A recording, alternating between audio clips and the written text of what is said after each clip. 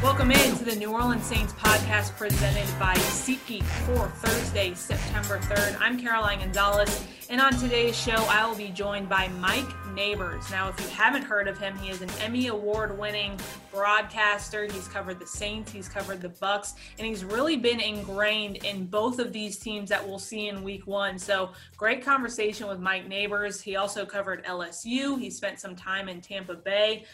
So, like I said, just really ingrained in both of these teams and has a lot of information. He'll also tell you about his video series Errands, which is available on NewOrleansSaints.com, running errands with Saints legends. So a lot of new errands videos coming out this year, but there are a few available right now on NewOrleansSaints.com with Saints legends like Lance Moore, Roman Harper. A lot of interviews available right now on NewOrleansSaints.com if you want to go check out that.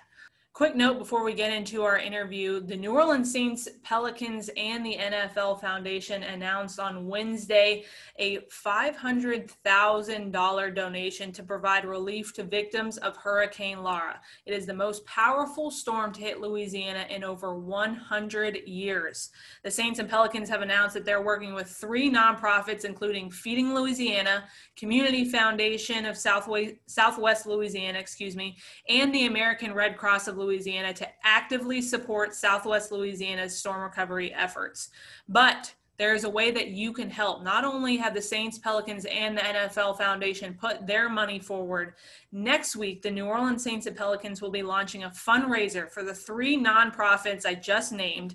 Fans that contribute to the fundraising campaign will have a chance at a unique opportunity to virtually participate with Saints players during the Sunday Night Football matchup against the Packers on September 27th. So more details to come next week, but keep in mind that you can help the victims of Hurricane Laura, the biggest storm to hit Louisiana in over 100 years. So please help. People need your help, and you can put your money forward next week when the Saints announce that fundraising campaign. All right, let's go ahead and get into my interview with Emmy Award-winning broadcaster Mike Neighbors. Mike, we have some new listeners ever since COVID-19 started, a lot more people listening to podcasts from all walks of life. For our new listeners, can you tell them a little bit about your background in television and all your years in New Orleans and in Tampa?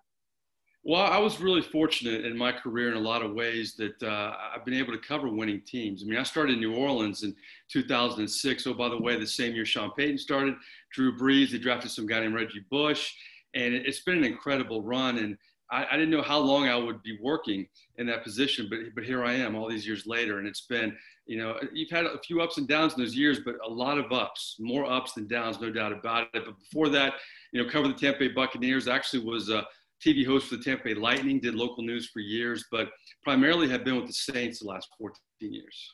So I have to ask you, the big question going into this year, who are you rooting for? Are you going to be more of a Saints fan or more of a Tampa Bay fan?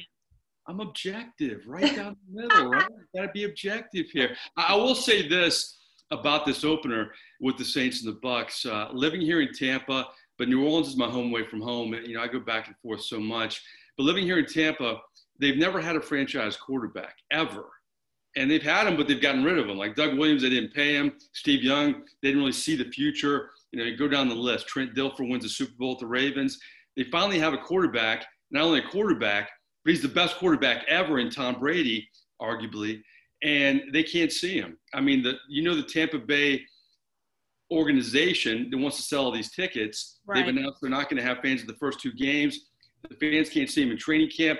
I know broadcasters who haven't met Tom Brady yet just because of COVID, so it's really crazy.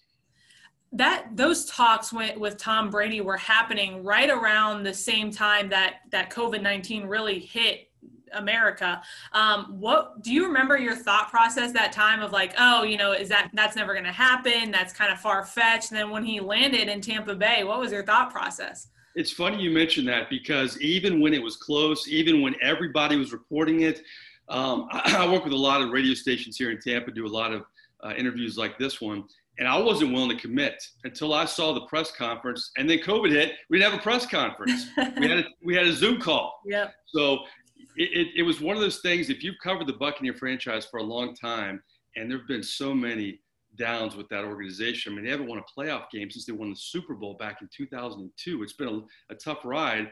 So I think everybody was feeling that way until he signed the signature for the contract, until they had the press conference, the Zoom meeting, whatever. Nobody was going to believe it. So it's been great news for this area, but it's been kind of a tease in a lot of ways because they want more.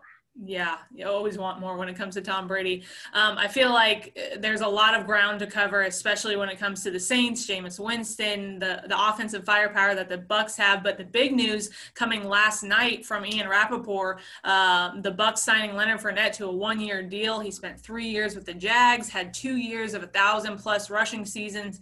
You covered him in his time at LSU. Why the Bucs? Why does he fit? I think it's a natural fit. They have Ronald Jones, who Bruce Arians has said is going to carry the load for this football team. They have LaShawn McCoy, of course, the veteran. You don't know how much he has left in the tank. What they need is a Leonard Fournette, frankly. They need a proven guy who can rush for over 1,000 yards, and he's done it twice. And think about this. The Bucs haven't had a 1,000-yard rusher in 5 years. It's been a drought in terms of the backfield. And, you can say what you want about Jameis Winston, and he struggled with interceptions, but he never had a proven running game at all. And that was a problem for him in all his years with the Tampa Bay Bucs. Tom Brady, New England, you could say a lot about his supporting cast, but for the most part, always had proven running backs, a stable of them, kind of like in New Orleans where you'd have 2 or 3 of them. So I always thought all offseason, yeah, it's great they have Tom Brady. It's great they have all these weapons and Mike Evans and Chris Godwin, but they really need a running back. Ronald Jones showed some signs of life last year after really being a bust his rookie year. But I really believe Leonard Fournette is the perfect move for him, and it's the missing piece potentially for this Buccaneer offense. It's kind of funny because it seems like now the Saints and the Bucs are almost mirroring each other. You have future Hall of Fame quarterback, you have the wide receivers, you have the running backs. Like, offensive firepower is almost there identically for both teams. But Mike, does it make you nervous at all to see that he left the Jags, or he was released by the Jags, and really they couldn't get anything for him? Does that make you nervous at all? Well, I think that's kind of the state of the game in a lot of ways right now. I think, there were a lot of different situations why Leonard Fournette didn't work in Jacksonville. I used to work in Jacksonville before I worked in Tampa and before I worked in New Orleans. Mm-hmm. I know a lot of people up there. He had some off the field issues. He had some problems within that locker room. They're trying to reshape that locker room in a lot of ways, but production-wise, he got it done. And he was a disappointment on the field in a lot of ways. And you think about it, Gardner Minshew is an emerging quarterback in that offense, but he was helped by Leonard Fournette. Leonard Fournette made some big plays, especially last season, helping him kind of grow as a quarterback. So I think if anybody needed to change the scenery, it was Leonard Fournette. And I think, once teams know that a franchise is trying to unload a player, they're not going to give up the farm for him. And I think that was the case for Leonard Fournette. But going to the Bucs, I really think it's a perfect marriage on paper right now. And you would have to think, not that Leonard Fournette, like you said, production-wise is needs to do anything more, but you would think that he might flip a switch a little bit because you're going to a team with so much firepower. You know what the Bucs team is capable of, so you might flip a switch and be like, listen, I came to a hopefully winning team. Might as well go out there and put some work in. No doubt about it. Like I said, I used to work in Jacksonville back in the heyday where former Saints backup quarterback Mark Brunell was the guy in Jacksonville. And they were one of the most successful expansion franchises around, but they haven't won in so long. They came close a couple of years ago, and it looked like Fournette may have been that running back to take that offense, and Blake Bortles when he was the quarterback over the hump, but things just didn't work out in Jacksonville. But yeah, you're right. This offense in Tampa is unbelievable, and that's a big reason Tom Brady went there. He likes Bruce Arians, but they're really, when you look at it, one of the best kept secrets in the NFL. They have great tight ends. They have great wide receivers. I think the offensive line is still a very big question mark. That's something to look at. That's why Cam Jordan's been smiling this whole offseason, I think, a little bit. But the running game, exactly, and for probably good reason, because he's going to face a rookie in that first game with their first-round pick. But I think overall, it's unbelievable the talent the Bucs have on offense. And to get a quarterback like Tom Brady and now Leonard Fournette, it's going to make that opener with the Saints that much more interesting. Well, we have to talk about, another offensive weapon, Rob Gronkowski. I mean, you take a year off, you think he's going into retirement, he's shotgunning beers, he's doing the whole thing, he's got the rock star girlfriend, and now he's like, oh, Tom's in Tampa Bay, sure, I'll come out of retirement.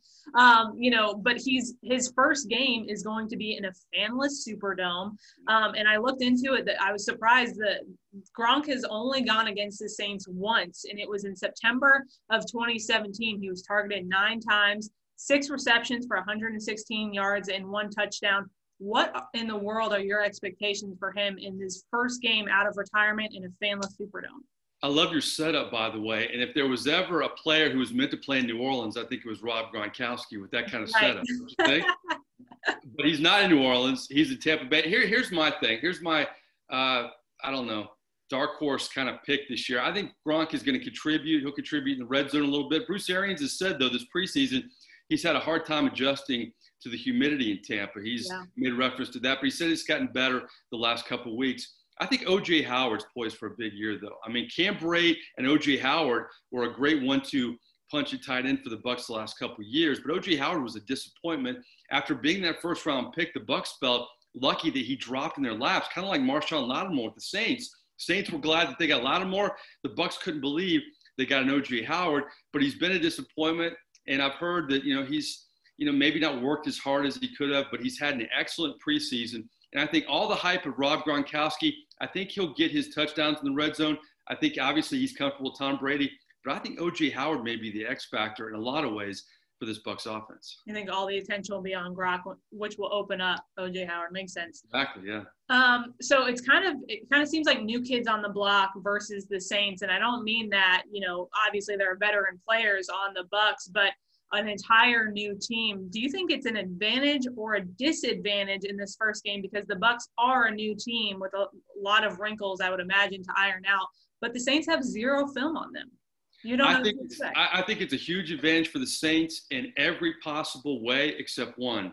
There are no fans in the Superdome. Yeah. And Tom Brady going into the Superdome, not having to put up with the hoodats and all the noise, learning a new offense. I know he's the GOAT to a lot of people, but he has said repeatedly this preseason, for the first time in his career, really 19 years, he's had to learn a new playbook. And I don't care how long you've been around, even the Peyton Mannings of the world who had to redo the offense in Denver, it's an adjustment a little bit.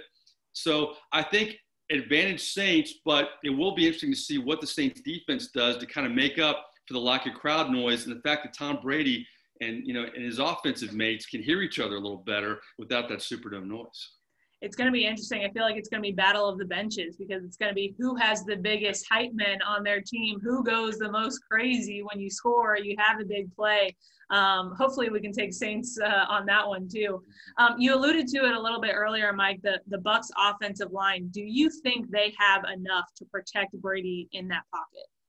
They pay a lot for that Buccaneers offensive line. I got to say, I think it's one of the most overpriced offensive lines in the NFL. And, they have some talent there, but Donovan Smith on the left side, I think he's mediocre at best. He's paid like an upper echelon offensive lineman, but hasn't had that kind of career. And then Tristan Wirfs on the right side of that offensive line, he and Cam Jordan advantage Cam Jordan. I mean, I don't care how long, how many reps he gets in training camp. He's a rookie, and Cam Jordan, obviously one of the elite players coming off the edge in the NFL. Ali Marpet on the inside and Ryan Jensen. Now, Ali Marpet's probably been the best offensive lineman for them in the last couple of years. But Ryan Jensen, they paid him a lot of money to bring him over as center last year. And I think he was okay, but he wasn't worth the salary. So they pay a lot of money for that Bucs offensive line. It's time for them to kind of get what you pay for there a little bit. Right. All right, let's go on the other side of the ball. Bucs defense. I feel like we've heard a lot about the Saints defense, especially in this training camp, but we haven't heard a whole lot about the Bucs defense. I know the point of the game is to put more points on the board. I think that's how football works. But when it comes to Bucs defense, are you expecting them to be able to hold teams? I really do. I like what Malcolm Jenkins said a couple of weeks ago, and he said, he's not trying to insult anybody, but he thinks this is the best Saints secondary in the Sean Payton era. And that says a lot. I mean, with Jabari Greer and Tracy Porter, they won a Super Bowl, and those guys were very strong. But I do believe that, Janoris Jenkins was a great steal for this franchise. And having him with Marshawn Lattimore on the back end, On the front end, Marcus Davenport's coming back, and I think he's only going to get better. You hope he can stay healthy. And to me, that's the key for this Saints defense, is staying healthy. You want Davenport to stay healthy, and I haven't talked about the linebackers. Alex Anzalone is a great player.